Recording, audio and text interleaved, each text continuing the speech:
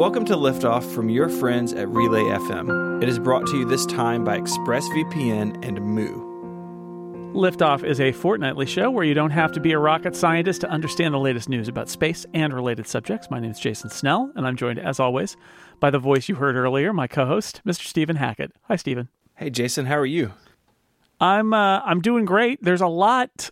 We say that every time, but it's like, you turn around and there's another big space headline. Mm-hmm. It's just there's a lot going on in space. That's how it works. These days. Mm-hmm. We had a lot of stuff. We're also a month out from our Apollo 12 special, which I've started my reading and absorbing of Apollo 12. So looking forward to talking about that in a couple episodes. Yeah, I think everybody had a moment after Apollo 11, right? The pace was so great, and then after Apollo 11, they're like, all right, let's take a few months before we do this again. Sure. So, yeah, I'm looking forward to that. We got a lot going on in the show today. There were spacewalks, there's future spacesuits, there's future moon landers, there's an SLS segment that involves government bureaucracy, crushing government bureaucracy, my favorite. Uh-huh. But before we get to all of that, we should probably, check in with the pre-flight checklist. Let's do it. I want to start talking about InSight, which we spoke about last time. Just a quick recap. InSight has this tool called the Mole. It's supposed to hammer... The Mole! It's my favorite tool on Mars, the Mole. It's great. I love it. It doesn't stand for anything. It's not a backronym. It's just the mole. It just is a cute name for a thing that burrows in the earth. Yeah, or on Mars, it's a mole.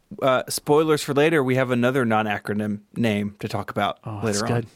So it's the week of non-acronyms. The mole's in a hole.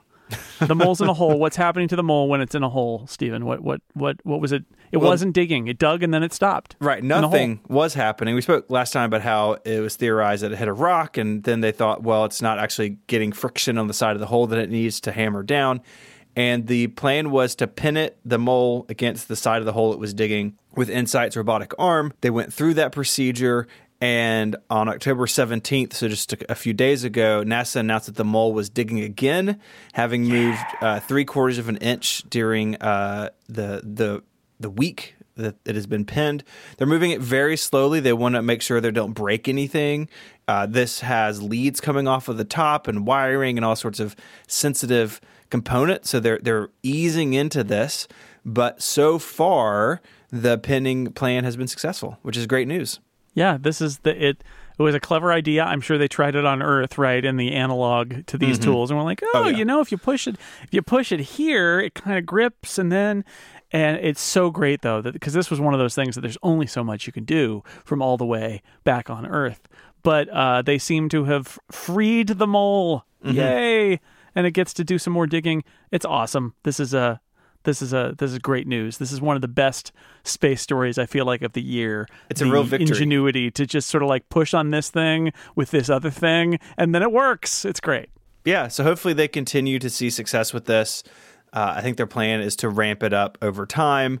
It's hammered 220 times between October 8th and the 15th, and they will continue moving down. The goal is to dig as much as 16 feet or about 5 meters underground, again looking at the heat escaping from the planet's interior, and new exciting science, and hopefully this fix will let them continue. So I was very encouraged to read that story this week.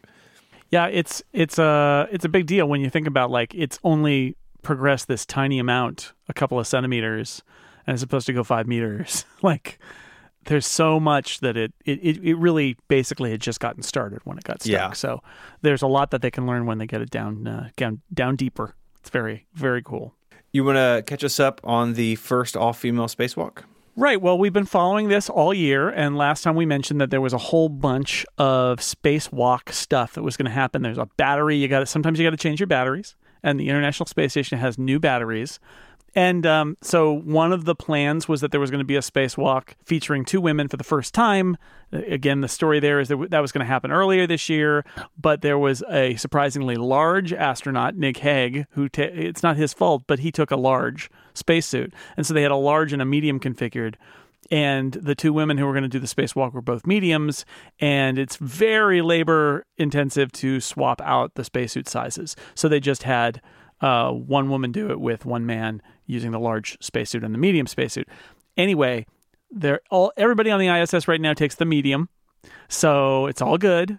And they were planning all of these different spacewalks, and then something funny happened, which is they did a previous spacewalk where they replaced some of the batteries with nice new modern batteries for the space station, because the space station is powered by solar panels, and as you may even know from your own house, solar panels only work during the day. So up in space, it's like when they can see the sun, and you need power all the time. So you charge a battery, and then you deplete the battery, and then you charge a battery. Well, after the first battery replacement spacewalk, what they found is that one of the 8 power channels in the space station was faulty. So basically, after they replaced the battery, they found that there was a discharging instrument that was not working right. They needed to replace that part. So Christina Koch and Jessica Meyer did, instead of the spacewalk I think that they were planning on doing, they ended up doing a service spacewalk where they needed to replace this part to get the power working again.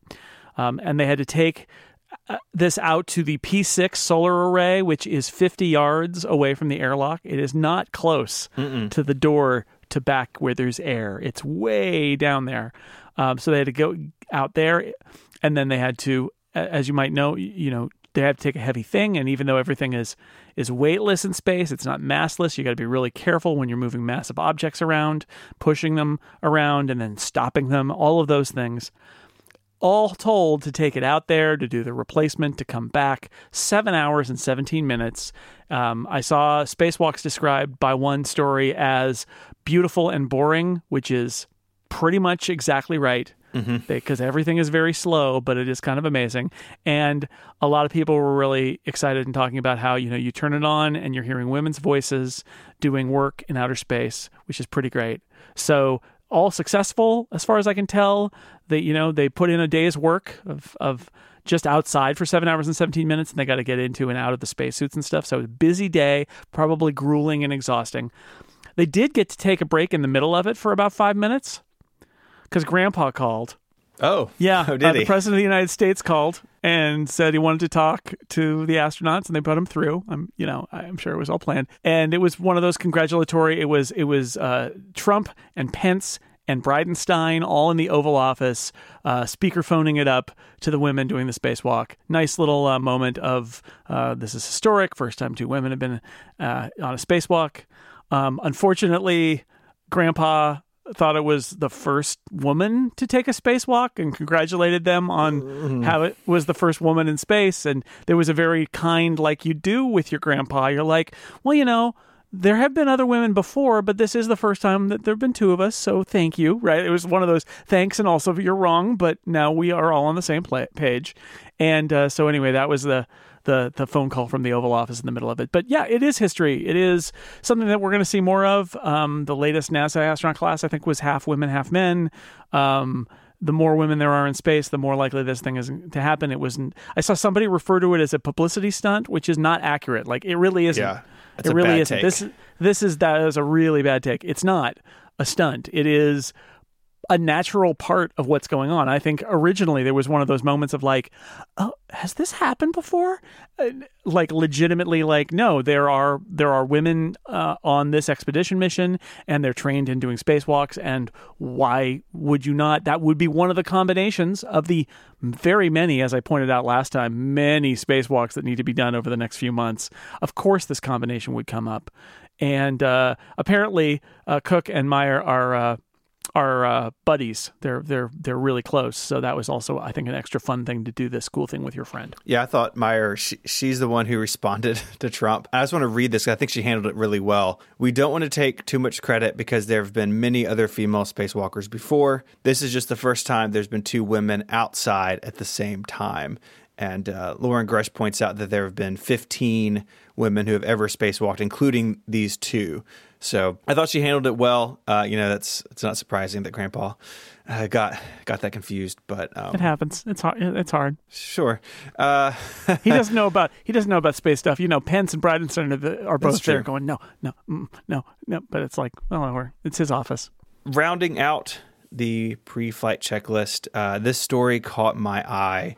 about NASA potentially looking at more, or at least one more seat on a Soyuz launch. So right now, if you want to get the International Space Station and you're a person, you've got to go through Russia. You got to fly on the Soyuz rocket and their capsule.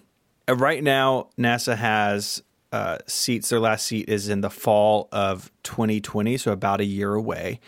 And the hope was, of course, that Commercial Crew would be up and running to be able to take that burden and off of these purchase seats, and we could just do it ourselves from Florida here on American soil.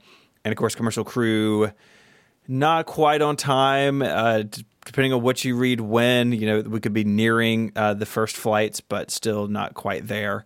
And NASA is seemingly playing it safe, and they are looking at least one more seat on a Soyuz to make sure the astronauts can come and go from the space station after fall 2020 if Commercial Crew is not up and running. Because, of course, you don't want to be unable to reach the station, and you want to make sure that you can get people there home. So you got to iron all that out well in advance. Interestingly, this isn't as simple as NASA just writing a check. Congress actually has to pass legislation to extend a waiver that basically allows these purchases. So it's like a literal act of Congress to make this happen. Congress has done so every time NASA has asked. And there was an interesting part in this article, too, by Ken Bowersox, who's the acting associate administrator for human exploration and operations at NASA. Mm-hmm. Put that on a business card, I guess. But that he expects that American astronauts will continue to fly on Soyuz vehicles after Commercial Crew is launched, but they would basically be traded out for cosmonauts flying on Commercial Crew vehicles, which I hadn't really considered before, but I guess that's always a possibility. So even if this seat is purchased, and even if it is the last one purchased, it may be that there is still some cross-pollination between the two programs as needs change. You could see if Soyuz had an issue and they were grounded, they may want to use Commercial Crew services and vice versa. So I think it's a positive thing to keep those lines open, and we'll see if this seat materializes. Of course, keeping an eye on the Commercial Crew schedule the whole time. Yeah, I like it's an interesting wrinkle that, when we talk about the end of getting a ride on Soyuz, we don't mean the end. We just mean the end of paying. Right. Writing a check for it. Mm-hmm. Related to this, and this isn't even in our notes, but I'll throw it in there, is we do actually now have a head of human spaceflight at NASA. It's a guy named Douglas Lavero, who in the article that I read was described as a veteran manager with broad experience in national security space operations. So he is the new human spaceflight person at NASA. So and then that means Bowersox, who was a former astronaut, goes back to being like deputy associate administrator. Mm-hmm. He was the interim guy. Lavero has a master's in physics and a master's in poli-sci. He has an MBA. He has 3 master's degrees, people. 3 master's degrees. And he spent 3 decades working with the Department of Defense and the NRO, the National Reconnaissance Office. Yeah. And you may think, what does that have to do with space? And the answer is they launch all the spy satellites into space. They actually are a space agency hidden secretly inside the Department of Defense. And then he was in the Air Force. He was a colonel, and then he retired from that and became a member of the Defense Intelligence Senior Executive Service. So he has been involved on the defense side and now is going to be on the civilian side here. But NRO, that's space business. So he has been in the space business for a while. Yep. Anytime you see like a SpaceX launch and say, we can't show you the payload deploying, sometimes that's NRO, right? Or if there's a Delta Heavy launch or something and like they don't talk about what they're flying, it's NRO. It's always very secretive. They also have very intense mission artwork painted on the sides of the rockets for NRO, like, crazy looking animals and stuff. I don't know if we talked about it. Did we talk about it on the show? The idea of the that photo that Trump tweeted out that was the spy satellite photo? I don't know if we did, but I remember the story. So what he did was, it was this picture. No, this is what I was going to say. if you're the president of the United States and you post something on Twitter, then it's declassified. That's how that works. So anyway, it was interesting because it gave people some perception of like the capabilities of spy satellites and the NRO, because they're like, is that a spy satellite shot? And they tried to figure out these known, because you can see them orbiting. You know that there are these satellites that nobody knows what they are. They figure they're spy satellites, right? There's this whole community around this, and they figured out like it's that satellite, and it was taken at this time at this angle, and we got the shot of Iran or Syria, or I forget exactly where. No, I think it was Saudi Arabia where they were attacked. It was something like that. It was a Middle Eastern location where there'd been some action. I forget all the details, but it's not really important. My point is that that was a little peek into this amazing technology that people don't know about. That is like, this is the kind of stuff where if they have extra hardware left over, and I know we've talked about this, sometimes they have extra hardware left over and they hand it over to NASA and say, here, this is out of date. It will be better than any of the space telescopes you currently have. And they just turn it the other way and they use it for outer space instead of pointing it down at the Earth. So some of the highest technology space stuff we don't know about, because it's spy satellites. Secrets. It is. It's super secret. Don't tell anyone. Okay. Nobody out there. You're all, unless this is the president, in which case you just tweet it out and then it's not secret. Otherwise, please keep it under your hat. This episode of Liftoff is brought to you in part by ExpressVPN, a reliable way to ensure that your network data is secure without slowing down your internet speed. If you ever use Wi-Fi at a hotel, at a shopping mall, at a cafe, you're sending data over an open network, and the Wi-Fi signal itself has no encryption. Also, your IP address at home is going to be shared with trackers who want to market to you. There's some scary stuff out there for open Wi-Fi, like a key reinstallation attack where there's a man in the middle. I mean, there's all sorts of stuff that you can just not worry about if you yourself encrypt your internet connection with a VPN. And the best way to do that, ExpressVPN, you just download the app onto your computer or smartphone, use the internet as you normally would, click one button. I do this on my iPad. Just tap on my iPad. Boom. I am 100% secure. They don't know my IP address. All the data that transmits to that Starbucks Wi-Fi receiver, wherever it is, it's encrypted. They can't see it. They can't look at it.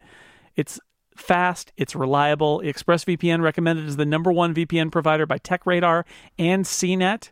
They take privacy and security to the next level. They even invented a technology called Trusted Server, which ensures that VPN servers run from RAM and no data logs are written to a server's hard drive, even by accident. If you want the best in online security and privacy protection, go to expressvpn.com/liftoff for 3 extra months free with a 1-year package. Protect your internet today, protect your data, protect your privacy with a VPN that is super easy to use and that I've used many, many times on my iPad. Go to expressvpn.com/liftoff to get started. Thank you to ExpressVPN for supporting Liftoff and all of Relay FM. Stephen, It's time. It is. It's time. The SLS segment, Space Launch System segment, explaining geopolitics, mechanical systems, engineering achievements, news, and trivia. SLS segment. Ooh, I like that one. There's some clapping this time. That's a new favorite. In my head, it was a marching band, but it was just me. A marching band of one. Yeah. The saddest marching band. This is part 2 of a mini-series that I call NASA Buys Stuff That Doesn't Know What It Will Do With Yet. We've all been there. Sure. You know, you're on Amazon, you've had a glass of wine, and you're like, that looks great. And then 2 days later, it shows up at your house, and you're like, why did I buy this again? Yeah. When Jim Bridenstine does that, you end up with 10 SLS rockets. Yeah, Bridenstine, no. Don't do it. No, take away his login. That's right. Don't link the credit card. No. Turns out the SLS, not on Amazon Prime. You got to pay a little bit more for it, so... And it doesn't take 2 days to get there. Oh, no, hey. No, it doesn't. So 2 episodes ago, we spoke about NASA putting an order in for in between 6 and 12 additional Orion capsules. This is part 2 of that. If you're going to buy a bunch of Orion capsules, you need something to fly them on. NASA seems unwilling to fly them on anything but the SLS, even though they may be good. That's a topic for a different time. So this is an additional 10 core stages of the SLS rocket from Boeing, the main contractor. This contract does a couple of things. First, it provides initial funding and authorization for the third core stage. So we've spoken at length about the first SLS. That's the one that's coming right along. It's going to have its green run test here pretty soon. The second one they have started on, which will send uncrewed Orion to the moon and back to cislunar space and back. Artemis 3, so the third SLS rocket, because again, not reusable, that rocket, if everything goes to plan, would put crew on the surface of the moon in 2024. Asterisk, read the fine print later. Yeah, so not actually 2024. Yeah, we talk about that too. So it cuts Boeing loose to start on that third rocket for 2024. Like the Orion capsules, NASA is banking on the more we build of these, the faster and hopefully cheaper and better it gets. You gain efficiencies the more you do it, right? So there's one reason you buy in bulk, I guess, is so you can spin all this stuff up and keep the machinery running to build a bunch of them. The contract also, so it's got the third rocket, it's got an additional 9, so up to 10 core stages, and then up to 8 exploration upper stages. So listeners may remember the SLS is designed to be modular to a degree. So they have a regular upper stage, but then they have the EUS upper stage, which gives it a lot more horsepower and would give NASA the ability to launch what NASA says, crew and cargo at the same time. So right. Take something like the Lunar Gateway. It's going to be very minimal at the beginning, but if they want to add to that, without the EUS, they say they would need to launch an SLS that's just cargo and then launch another one for crew to go to the Gateway. So this gives the SLS more capacity for heavier lifts. So up to 8 of those. We've talked about it before. I don't know into what detail, but it is in development, but it's sort of been put on the back burner to get these initial rockets ready because they don't need the EUS for the first 3 launches. They say they want to start supporting the exploration upper stage on the Artemis 4 mission, even though we don't know what Artemis 4 will do. Yeah, we don't know what they're going to do. They hope to have this ready. So that's kind of what this contract covers. What is noticeably absent when you read NASA's press release about this is the cost of the rocket or the contract system that they're using.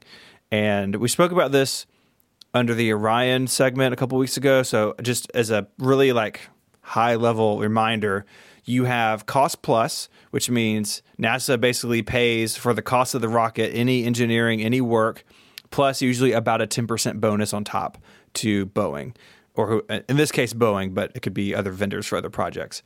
And then you have fixed price contract, which means we're going to pay this much for this rocket. And Boeing, if you spend less money than that, it's profit. And if you spend more money than that, then you're in the hole. And it's not our problem because we agreed together on a price for this vehicle. With the Orion contracts, they are going to transition from the cost plus into the fixed priced contracts at about capsule 6 or 7. So about halfway through the run, they will transition to this later agreement type, which you can see why that would make sense for everybody, right? At the beginning, you're still working out the issues, but by halfway through the run, Boeing or whoever the vendor is, they should know about what these things are going to cost, and then you can lock it in. There's no detail about that with the SLS and the Boeing contract. A spokesperson for NASA, Catherine Hamilton, spoke to Eric over at Ars Technica and said that the terms of the contract were not finalized yet and that NASA anticipates some sort of hybrid of cost plus and potentially transitioning to fixed price later on.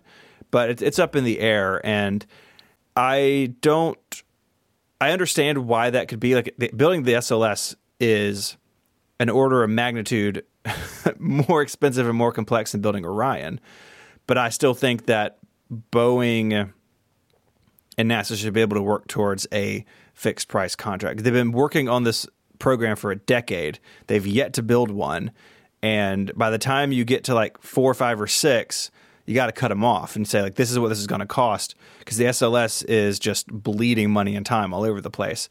Yeah. That's not great. It's understandable at the beginning, but they should get it to a point where that the taxpayer is not on the hook for those issues. I like Cost Plus mostly because it's a good place to buy a lamp. Wow. Oh, yeah. Wow. You're welcome. SLS segment. Yeah, so a lot more SLS rockets coming down the whether you pipe. like it or not. Mm-hmm. They just keep coming. Until they don't. Yeah. And then what? Who knows? There's another story. It's not really part of the SLS segment, but it's like sort of like Artemis, SLS. It's all mixed together. Last week, Jim Bridenstine met with a House Budget Committee, everyone's favorite group in Congress, I'm sure. Well, I mean, they have the money, so it legitimately is everybody's favorite. Yeah, it's your favorite if it goes well. Yeah. So Bridenstine met with them. Remember, Bridenstine came from Congress. This is believed to be a strength of his, dealing with these situations, right? Like going to Capitol Hill. He knows how it works. And we've spoken in the past how we are generally happy with his performance as a NASA administrator, even though we had concerns at the beginning. So he goes there, puts his politics hat on, and of course the House is run by Democrats. Bridenstine is not from that party originally, and so maybe there's some stress there. You know, it's a turnover. The House Budget Committee wasn't run by Democrats before, and now it is.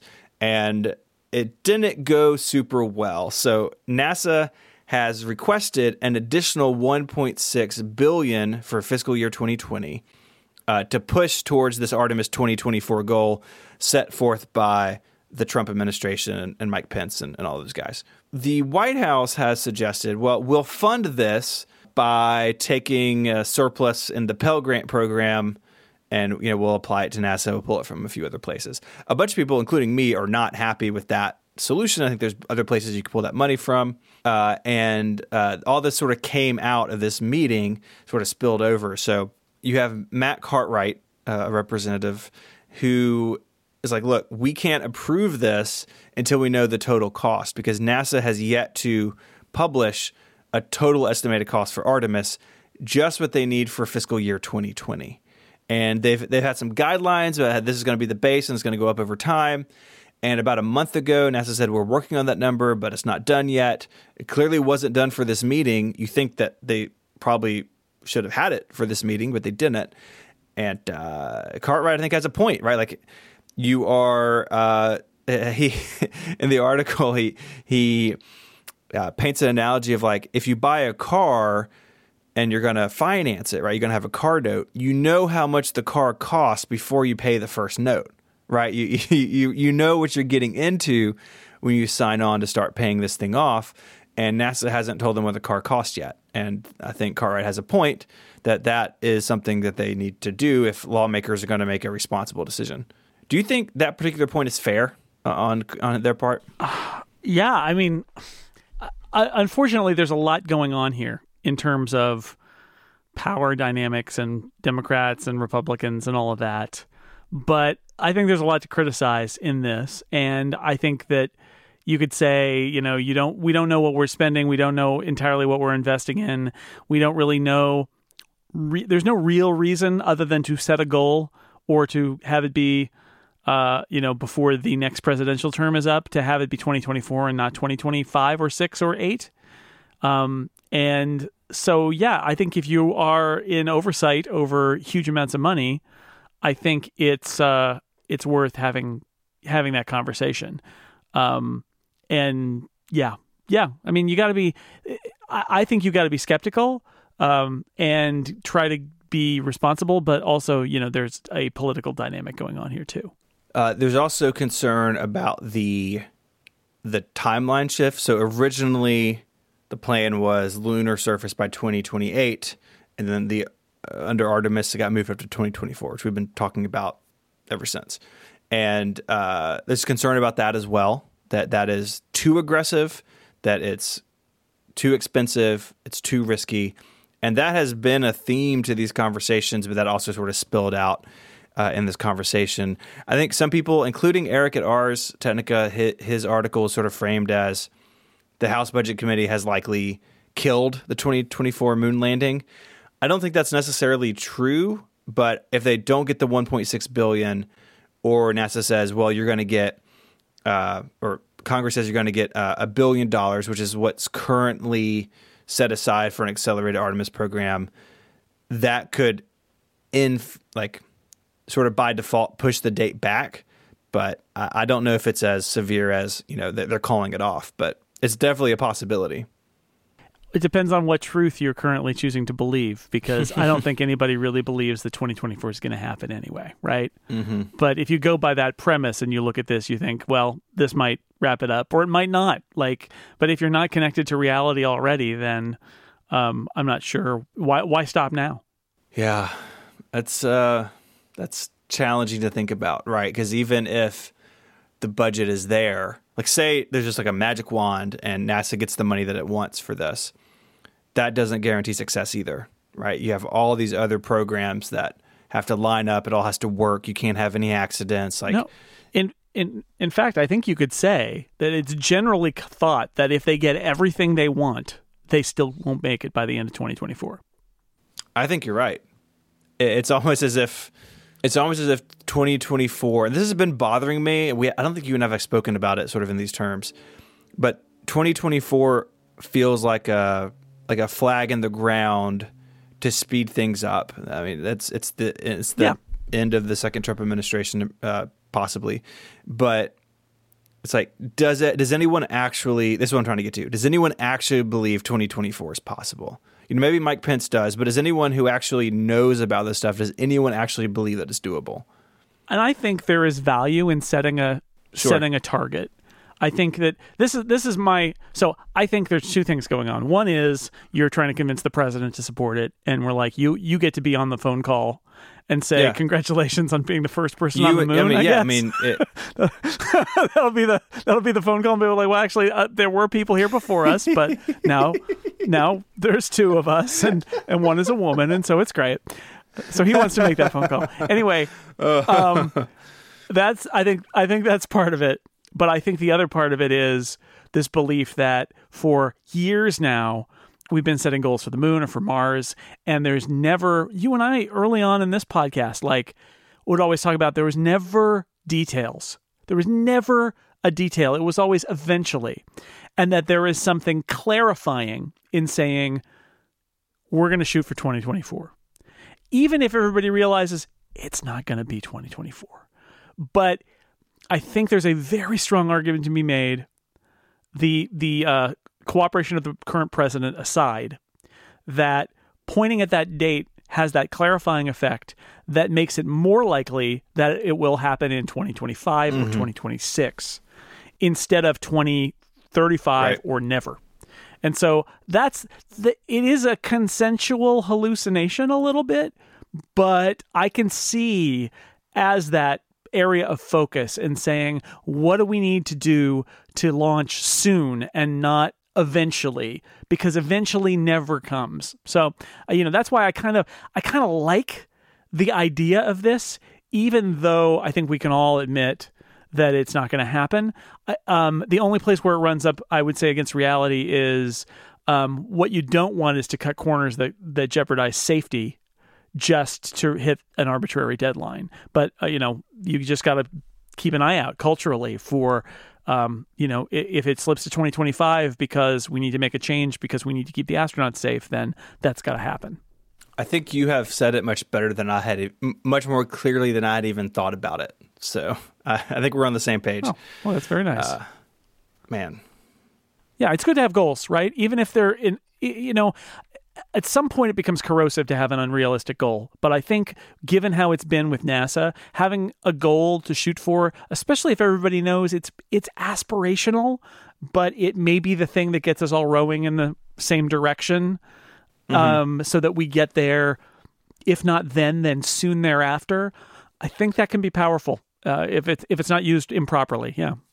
Even inserting the moon as a destination before Mars does that, right? Like under the Obama administration, Journey to Mars, 2030s, that's so far off, it's hard to identify with. It's hard to sort of understand, like, what will it be like when that's here? And people don't get excited about it. People don't pull in the same direction. Even by just saying, hey, we're going to go to the moon, forget the timetable. We're going to go to the moon. That is a thing that people can latch onto. And when they see that NASA is spending a bunch of money as a taxpayer, maybe you're more understanding of, like, oh, well, hey, we've done that. I have a context for that. It seems doable. Mars always seems impossible or like too hard. So yeah, the moon makes sense. So I think even that could fall into your sort of way of thinking about it. It's good. Thank you, Jason. Sure. We've got a little bit more to talk about. But first, I want to tell you about our second sponsor. This episode of Liftoff is brought to you by Moo, an online print and design company specializing in customizable business cards, postcards, stickers, and more for your business. If you're new to Moo, you can order a free sample pack on their website, moo.com, so you can see what their products look like and hold them in your hand. They offer a full suite of products, including business cards, postcards, invitations, letterheads, stickers, flyers, basically anything you would need to promote yourself or your brand. And you can count on Moo's quality. They have all these special finishes and processes. You get gold foil. There's a new silver foil that looks really cool. Raised spot gloss letterpress, and much more. And it's those little touches on, a business card or piece of stationery that help make you stand out. If you're not a designer or you don't feel like working on your own card, Moo has rolled out templates for business cards, which are inspired by their most creative customers. And their luxurious hardcover notebooks feature a Swiss binding, so every page lays flat. They're made with premium paper that is protected by a tough tactile cover. I have used Moo for my business cards for years and years. Mine are on pretty heavy cardstock, and every time I hand one to somebody, they remark on the quality. I have the corners rounded off, so it feels really nice, and it makes a great first impression. Head on over to moo.com and use the code PRINTMOO, all one word, to get 15% off orders of $50 or more.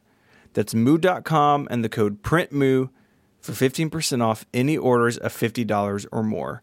Our thanks to Moo for their support of Liftoff and all of Relay FM. Let's talk about Lucy. Okay. Lucy is a Discovery Program mission. This is a series of missions that are capped at about $450 million. And we actually have covered this, but it was years ago because Lucy was part of a broader list of projects that NASA was considering back as early as like 2015, and over time was chosen over other options that included imaging the surface of Venus, studying Venus atmosphere, and a bunch of other things. But Lucy sort of won out of all of those, and it's in the news now because it has completed its critical design review. So all of the projected hardware and science the team wants to do has been approved. They can move forward with building and putting together their hardware. And the plan is to launch this by October 2021, so here in about 2 years. And what Lucy is going to do is going to study Trojan asteroids. And these are asteroids that orbit in the same orbit around the sun as Jupiter, but they're at Lagrange points of Jupiter. So they're both ahead of and behind the planet on its orbit around the sun, so that they're in a stable orbit around the sun. And they are a bunch of them, both before and after the planet. And Lucy is going to fly through the asteroid belt. It is going to actually image and study an asteroid belt asteroid, and then onto 6 Trojan asteroids. And this is, so it's 7 total targets, which will be the most of a single mission ever. It's a very complex mission. You can look at the website. Its flight path seems wild because it has all these places it will need to go. Of course, it will use a gravity assist to get out there, as many missions do. And it'll be a 12-year mission to study these 7 different asteroids. So this is, it's moving forward. It should launch in a couple of years. And the Trojan asteroids are really interesting because like other bodies that spacecraft have visited recently or that are planned, these asteroids are from the very foundations of the solar system. The components that make up these asteroids are left over from the formation of the planets. And so we can learn more about the beginning days of our solar system. And that's where the name comes from. So Lucy is not an acronym. I looked high and low to see what Lucy stood for. But Lucy is actually named after the human ancestor Lucy, kind of bridging the gap in our evolutionary history. So it's an homage to that Lucy, which I think is a pretty cool nod. Yeah, this is the Lucy Australopithecus, which was herself named for Lucy in the Sky with Diamonds. So it kind of like goes all the way back, but its origins. And for those who don't know, like the Trojan asteroids are like they are. It's a gravitational effect. You get the L4 and L5 positions around a body where there's a stable gravitational spot in an orbit ahead or behind a massive body. And so there is this enormous collection of rocks that Jupiter keeps. Jupiter has a large rock collection, keeps some of them ahead of it and some of them behind it. But they are really interesting objects that are, they are gravitationally bound to Jupiter and they're in Jupiter's orbit, but they move with Jupiter forward, and right in front of them and behind them. And they are an interesting collection of objects. They're not all the same. So scientists believe that some resemble Kuiper Belt objects, but of course they're way closer than the Kuiper Belt. Right, because Jupiter's huge gravity has swept up all sorts of objects. So there's probably asteroid belt style objects in there, but there's also probably Kuiper Belt style objects in there. And who knows what else? Because, you open up the vacuum cleaner and who knows what's in there. Bunch of spare Lego, all sorts of stuff. Yeah, exactly.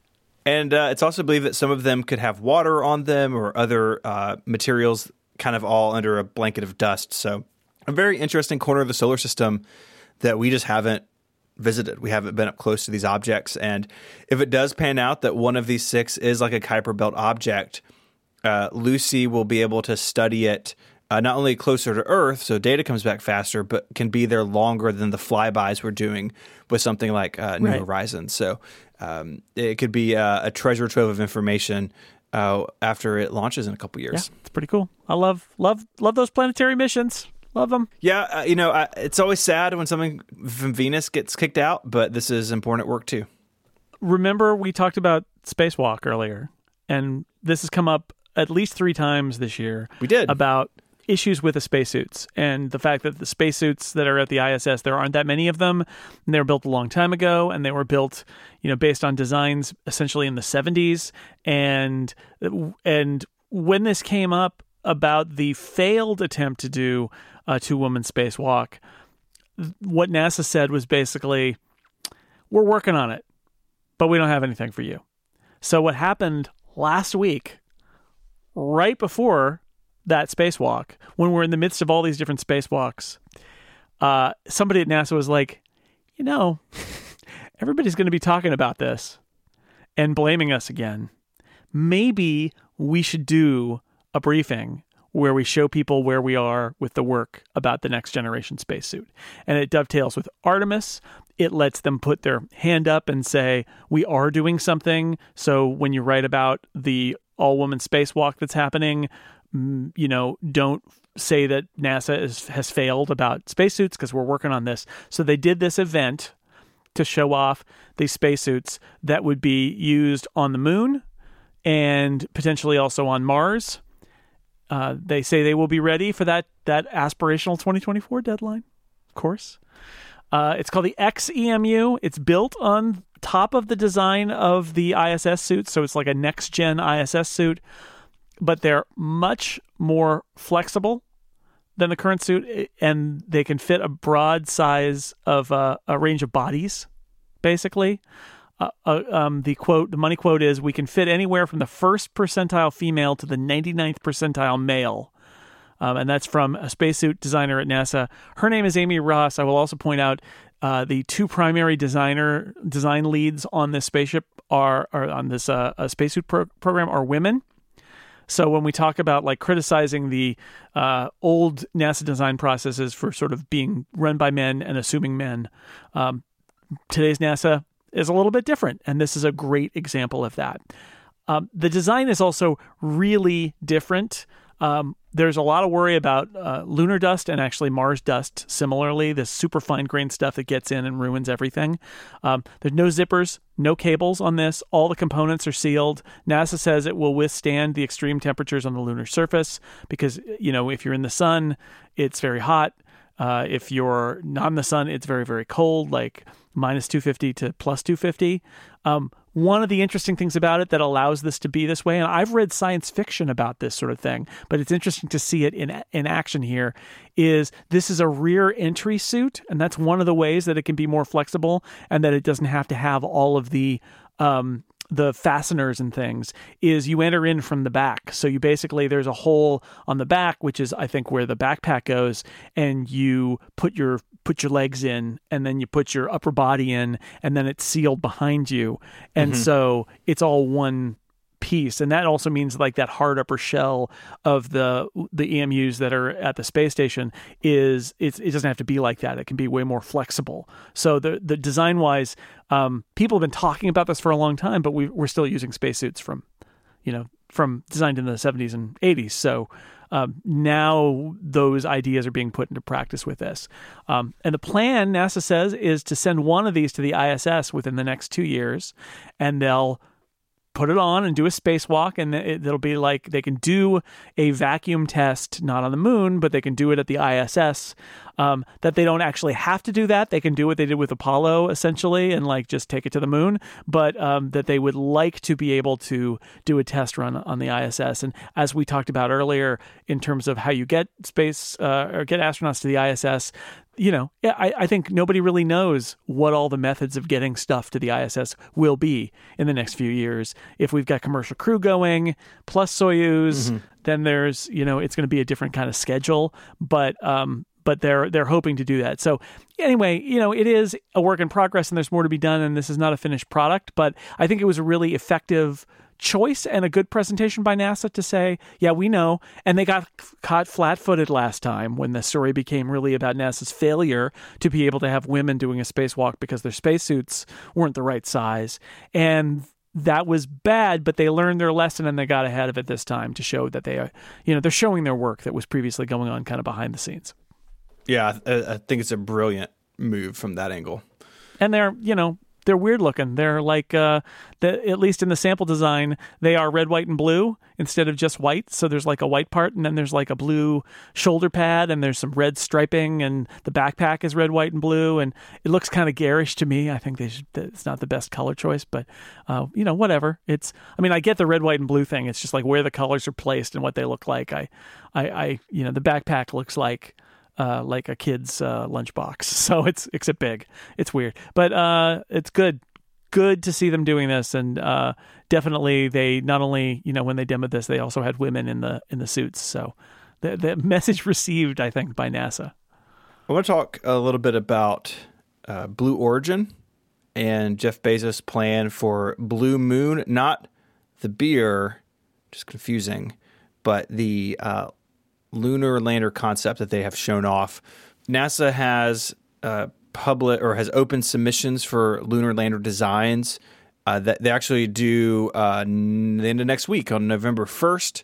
And I think it's pretty clear from this that Blue Origin wants a part of that.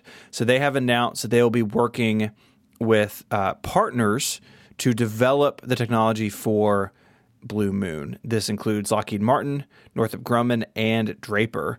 And all three companies have lots of experience. Draper actually developed the guidance computer for the Apollo landers in the 60s and 70s. And, of course, Northrop Grumman is a long-time space hardware contractor, and they have the Cygnus capsule or Cygnus vehicle they use now to shuttle things back and forth to the space station. So Blue Origin says that they still plan to build the actual lander itself. They are developing their BE-7 engine for powered descent. They're going to tackle all of that, but they're going to let these other companies take care of the related issues. So Lockheed Martin plans to build the ascent portion of the lander. Then you got to come down, then you got to come back up. Lockheed Martin's going to focus on that. Draper true to their history, will be working on flight software for the system, including guidance and navigation and control. And then Northrop Grumman, pulling from the Cygnus program, will create what they're calling an in-space ferry to bring the lander to and from Gateway. Gateway's orbit around the moon is too high for this design to be able to descend from that elevation, so they need to have something to bring the lander to and from. That means an additional rendezvous, of course, from the surface to the ferry, and then from the ferry to the Gateway. So a lot of moving parts here, but I think it's super smart of Blue Origin to be doing this because they can't do it on their own. You know, they're a very young company, but to have all these companies pulling together also means that they're out of the running for doing it on their own. And yeah, they're like the master contractor here, and they're like, we got a team. This is a lot in a short period of time. I got an expert for this part. I got an expert for this part. We already built this other part. We got a systems integrator here who is great with the software. We're going to put it all together. Here's our bid, which is not to say that they're going to get it because there's going to be competition. But I think it's really interesting that these major companies are deciding to partner on this one. It's a cool idea. I like it. And I really, when you think about it, like the Apollo landers had all these pieces, but having it be put together this way where it's like Blue Origin's going to do the platform, which is the thing that's going to get you down. But what is it? Lockheed Martin's going to have the thing that has the astronauts in it, and they're going to be able to ascend from that. And that they want to be reusable, but have the base. The Blue Origin base won't be reusable, at least at the start. It's like, right, you can kind of start to see the pieces now, that they have to work together, but they're also separate pieces. Yeah, I think this is super smart on their part, and we'll know soon enough who gets to move forward with their designs, but I would bet money Blue Origin will be on that list. Yeah, it's a lot of big names, right? Like this looks like the one to beat. I think so. They've kind of put together a who's who of spacecraft design and development to build this thing. Boeing apparently is going to bid for this, but of course they are. Yeah. This is a pretty all-star crew here. Mm-hmm. Also, it does, if you like to keep all your contractors happy, given all the stuff that Boeing is getting paid for, and then you bring in Blue Origin, Lockheed, and Northrop Grumman, it's like, oh yeah, like you spread it around. Everybody gets a little something. Yep, I think it makes a lot of sense. Oh, I think that will do it for this episode of Liftoff. So much going on. I know. A lot of talk. If you want to read more about the stories we mentioned, they're all collected for you in our show notes. You can find those on the web at relay.fm/liftoff/110. While you're there, you can get in touch with it via email. There's a link to our Tumblr blog where we post things in between episodes. And of course, you can find us on Twitter. Jason is there as Jay Snell, and you can follow me on Twitter as ISMH. Until our next fortnight, Jason, say goodbye. Goodbye, Stephen. Adios.